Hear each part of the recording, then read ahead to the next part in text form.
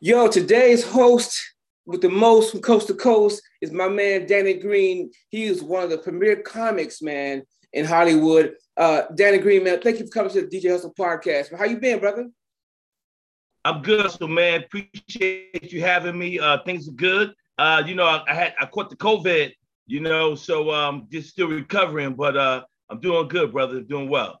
That's what's up, man. I've seen your work, your body of work, and it's volumes through the land of comedy. What got you into comedy, brother? Man, I got into comedy on a strange tip.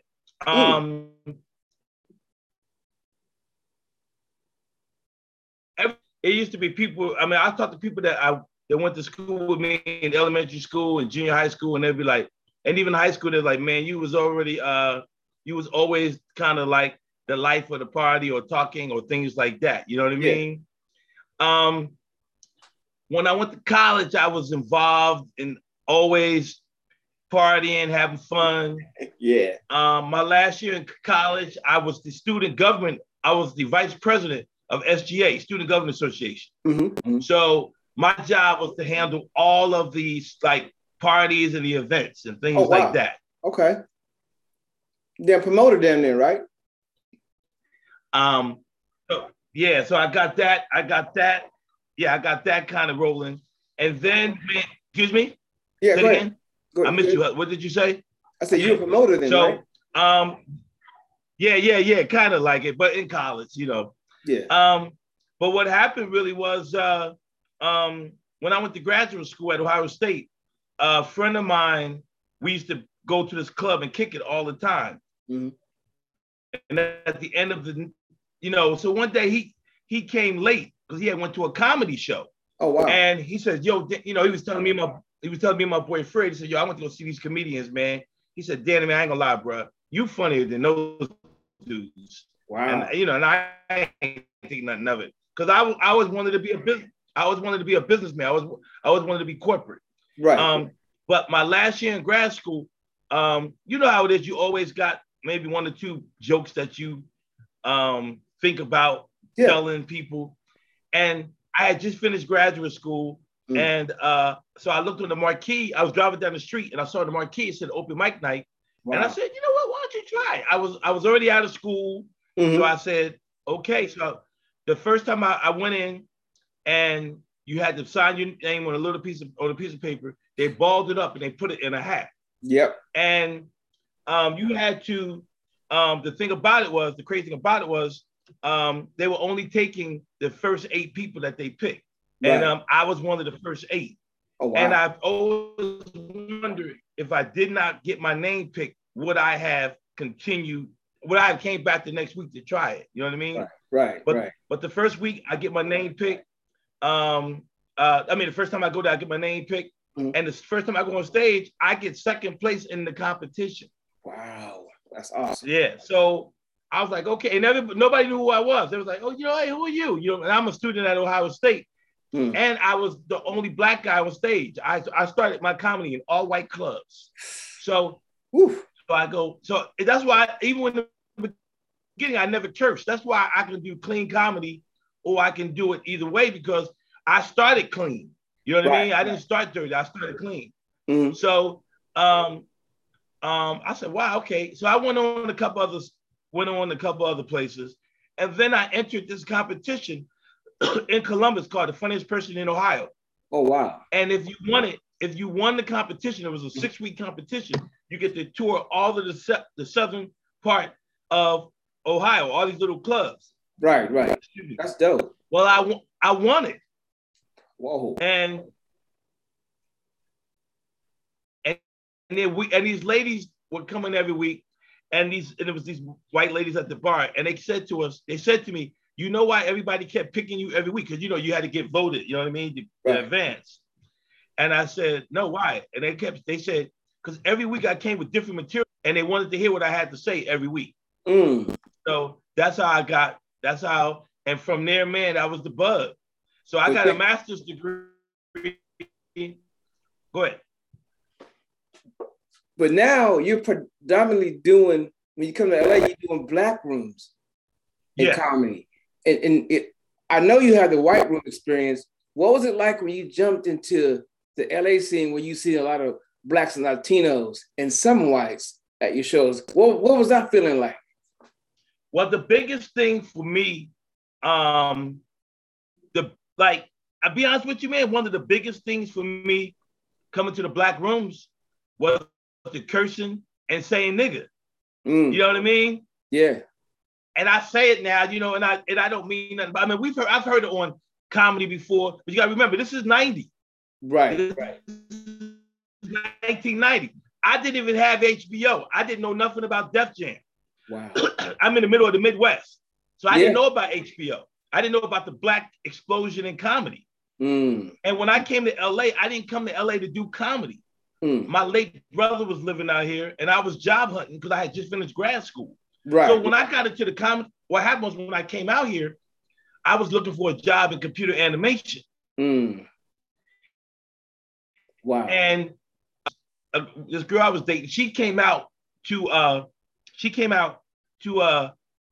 visit some people, and she told me that, hey, I'm gonna be in California, LA, so I want to see you. I said, cool. So we go have dinner with these people, and the lady's name was Mary Major Black. She was big with BET at the time. Okay. Mary Major Black. So it was me and the girl I was with, Mary, her husband, and another couple. We were eating down on Wilshire Boulevard. This is a true story. So it's crazy. So I'm having dinner and they're talking about me, like, hey, you're in town, so what are you into? I said, well, I'm looking for a job in computer animation, things like that. And then she said, but I heard you were doing comedy too. Linda told me you were doing comedy. I said, yeah, I'm doing a little bit of comedy. I like to get into the comedy. She goes, well, that guy behind you, you need to talk to him. So there was a guy having dinner behind us. And I go, well, I'm looking. She goes, he owns the only Black comedy club in town, and he opened up the first Black comedy club ever in the country. It was Michael Williams. Woo. Yeah. So what I did, Hustle, I walked over there to him and I said, hey, how you doing? My name is Danny Green. I'm new in town and I like to, I heard, I was with these people over here. They told me that you were the guy that owned the club and I'd like to, come and perform at your club if I could. He said, okay, well, here's where it's located. Gave me the address, 48th Crenshaw, and come on down. And I came on down there and I was watching the comedy and it was definitely new. You know what I mean? It was like, I wasn't intimidated, but I was like, oh shit, you know what I mean? Like, so he got me do open mic. And then he took a liking to me. So Michael took a liking to me. So he made me the host of the open mic part of the comedy club at the Comedy Act Theater. And that's how I started getting my bones in LA. Man, you've done so much good work in LA, man. And your comment is that you jump into the movies. Yes. Talk about jumping from a stage to the TV. How did that make you feel when you jumped from the comedy stage into TV? What was the big difference? Well, I had a game plan. Okay. So what I did was I moved here in 92. I said that I would not try to get an agent for 5 years. I wanted to get established in the comedy part. Okay. And I didn't. I probably should or could have, but I didn't. I didn't try to go out for none of the movies and stuff like that because I felt like I wanted to establish myself as a comedian. When in 1996, so I did comedy for a long time. And then I think 96, Guy Torrey, him and I we were like this. We were like peanut butter and jelly at that time. Right. And so he came to me and said, hey, I'm about to start this comedy night at the comedy store. You want to be down with me? I'm like, you motherfucking right. So I went ahead and he said, look, we're gonna, we came in together, you know what I mean? So we were putting the show together, trying to get the idea of the show. It was going to be called Fat Tuesday. And we wind up working together on that for a number of years. But I became kind of I became the host after a year and a half, 2 years, because Guy was shooting movies. So early in the game, I was the main dude. Oh, wow. And from there, I was dating a young lady named I was dating this hairstylist, and her best friend was Phaedra Harris, who was a casting director. Mm-hmm. So my first movies were, I was a principal extra in like 2 or 3 movies. Oh, wow. She hooked it up so I would be able to, I would be able to, get my SAG card. Right. You know what I mean? And from there, everything just blossomed. Man. You know what I mean?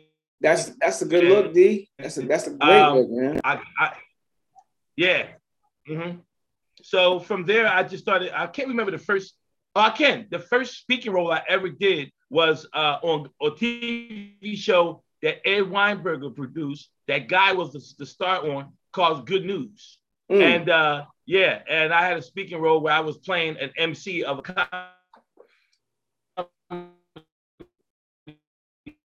club, and I was bringing this guy on stage he's a very, very good friend of mine. And then I had to go in my pocket to read his name. And then that was the joke. And then, we kept it pushing. Man, how has comedy, boxing, and being an actor impacted your life? Well, I'm surprised how much boxing has been involved in my life. I actually, it really kind of saved my life because I boxed. As I got older, I became, I started training people. I had wanted to go to gloves out of Columbus, Ohio. I won the gloves in Huntington, West Virginia, and I won the Golden Gloves in Charleston, West Virginia before. I won 2 Golden Glove tournaments when I was younger. And then I was going to go pro. I didn't go pro. And then I was continuing staying in the boxing game even after I came to California. And I was training people, so that was great because I was able to make money. And then it got to a point where from the training, it just helped me. It helped my mental, you know what I mean, to be stable, to be committed. And what's the other second part? How has it impacted your life? You have the other part. Well, I want to know how has it impacted your life? Because I know boxing is stimulating, and I know comedy is stimulating, and I know acting is stimulating too. But I know the underlying boxing is really put you. Yes. Well, I wind up actually, as you know, it just impacted my life, and I mean, who would ever think that I go into a gym at 13, 14 years old, start boxing, get out for it a little bit, get back involved in it, and it would be such a big part of my life. And without me becoming a professional, without me becoming a trainer, I actually produced my first movie I produced was a boxing documentary called The Execution is now on Tubi TV. And it's about my old gym back in Philly, feature movie and everything. So, I mean, and what am I talking about? You DJ'd my my premiere that I had, when I had a screening out here in LA. Right. So it's impacted my life so much, man. And I really enjoy it. I'm actually up for a part. I don't know if I'm gonna get it, but there's a project coming out that I auditioned for. I'll just leave it that way. So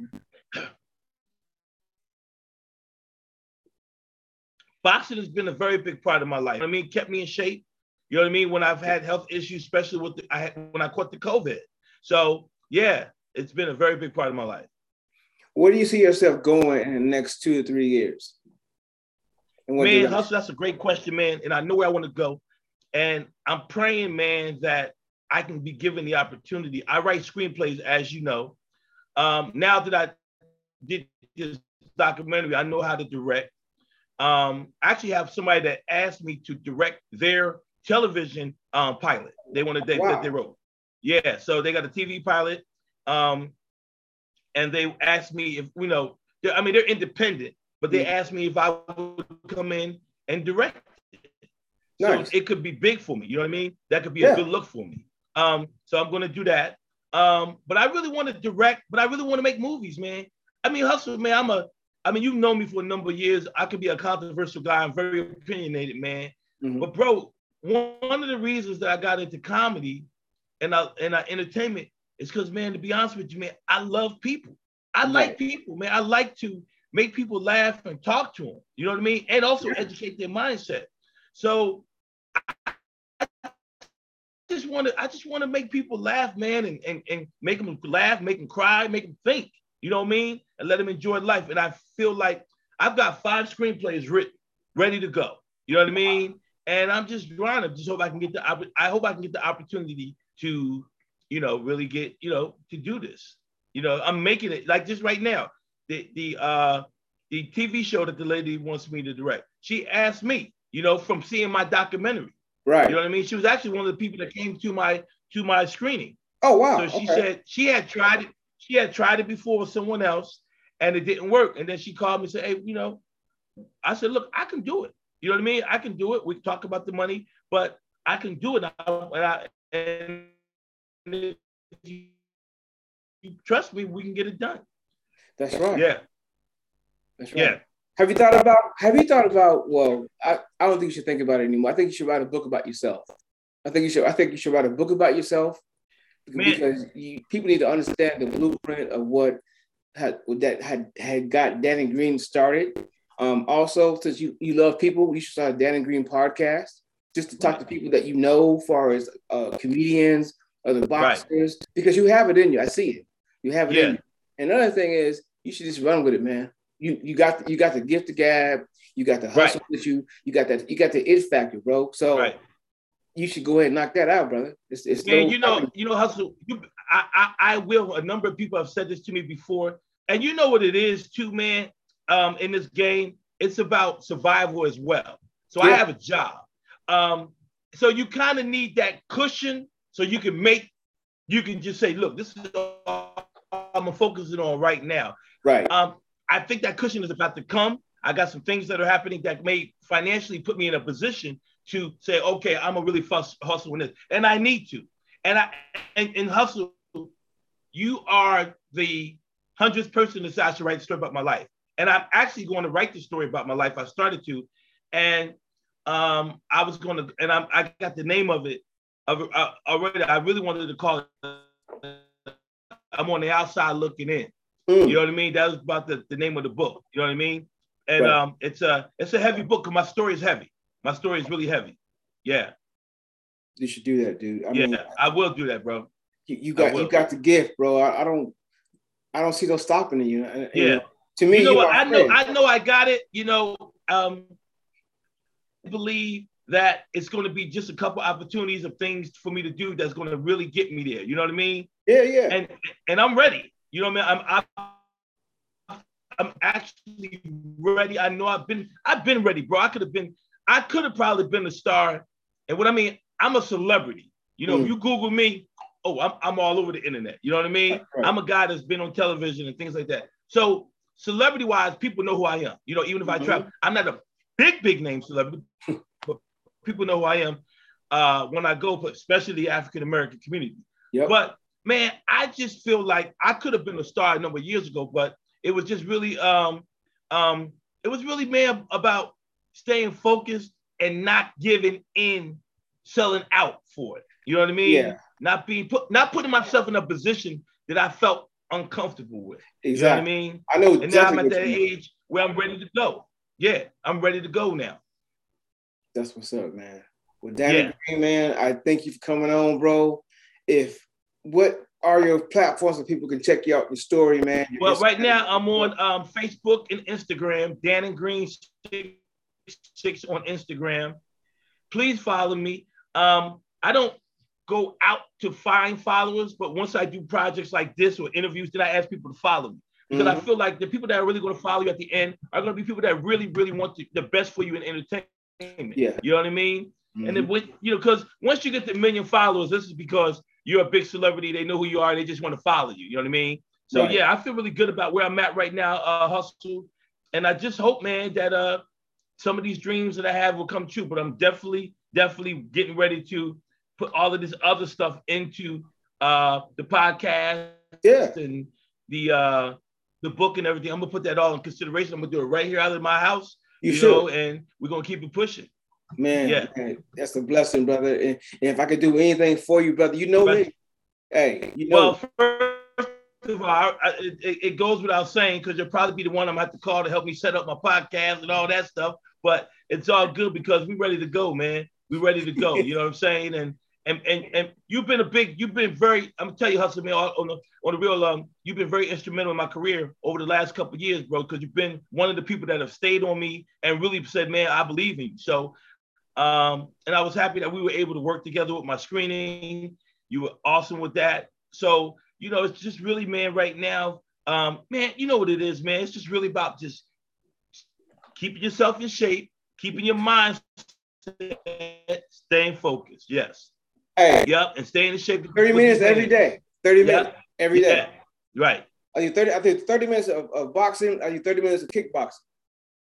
Right. 30 minutes. An hour a day doing that. Yeah. I mean, and you look great. You know what I mean? You know what I mean? I'm over here. I'm drinking plenty of water now. And, yeah. That's real.